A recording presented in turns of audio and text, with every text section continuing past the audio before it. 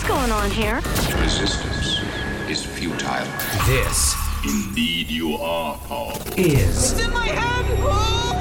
Fan Effect. That gives us a chance to hear from Andy Farnsworth, our good friend, host of KSL News Radio's The Movie Show, as he gives us some suggestions of what to watch.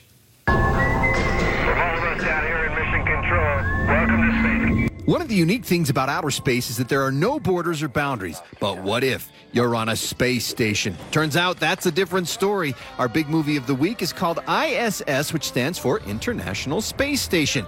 Built together by Russia and the United States, it's a symbol of how we've put the Cold War behind us and can work together in the name of science.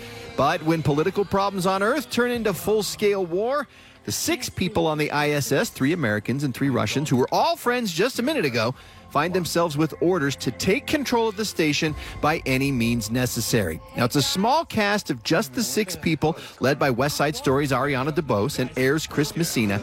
ISS is full of all kinds of tension and moral dilemmas as each person has to decide whether they'll obey the orders from below, and if so, just what they're willing to do. And let me tell you, it gets pretty intense at times.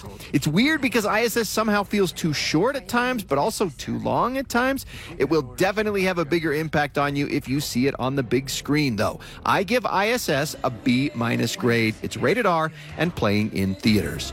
The other movie opening today that I just had to tell you about is called Freud's Last Session, and it's a character drama starring Anthony Hopkins as the famous psychologist Sigmund Freud. Set right at the beginning of World War II, it details a visit to Freud's home in London near the end of his life from the famous Oxford Don, author C.S. Lewis. Yeah, the guy who wrote Chronicles of Narnia. This movie is a fascinating back-and-forth discussion between the two men, one famous for his Christian writings and the other famous for his anti-religious views. Done improperly, this movie could have gone poorly, but I found it to be well written and well acted, and I recommend it. I give Freud's Last Session an A-. It's rated PG-13. Finally, our big streaming item of the week is a fun whodunit mystery series on Hulu called Death and Other Details. Fans of Inigo Montoya from The Princess Bride will recognize Mandy Patinkin, who plays a famous detective asked to solve a murder on board a cruise ship full of rich people and their secrets. He enlists the help of one of the passengers, a girl whose mother's murder the detective failed to solve years before.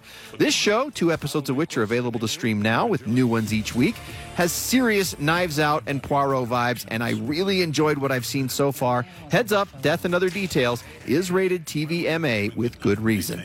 With what to watch, I'm Andy Farnsworth, KSL-5. All right, Andy, thank you. That's a good start.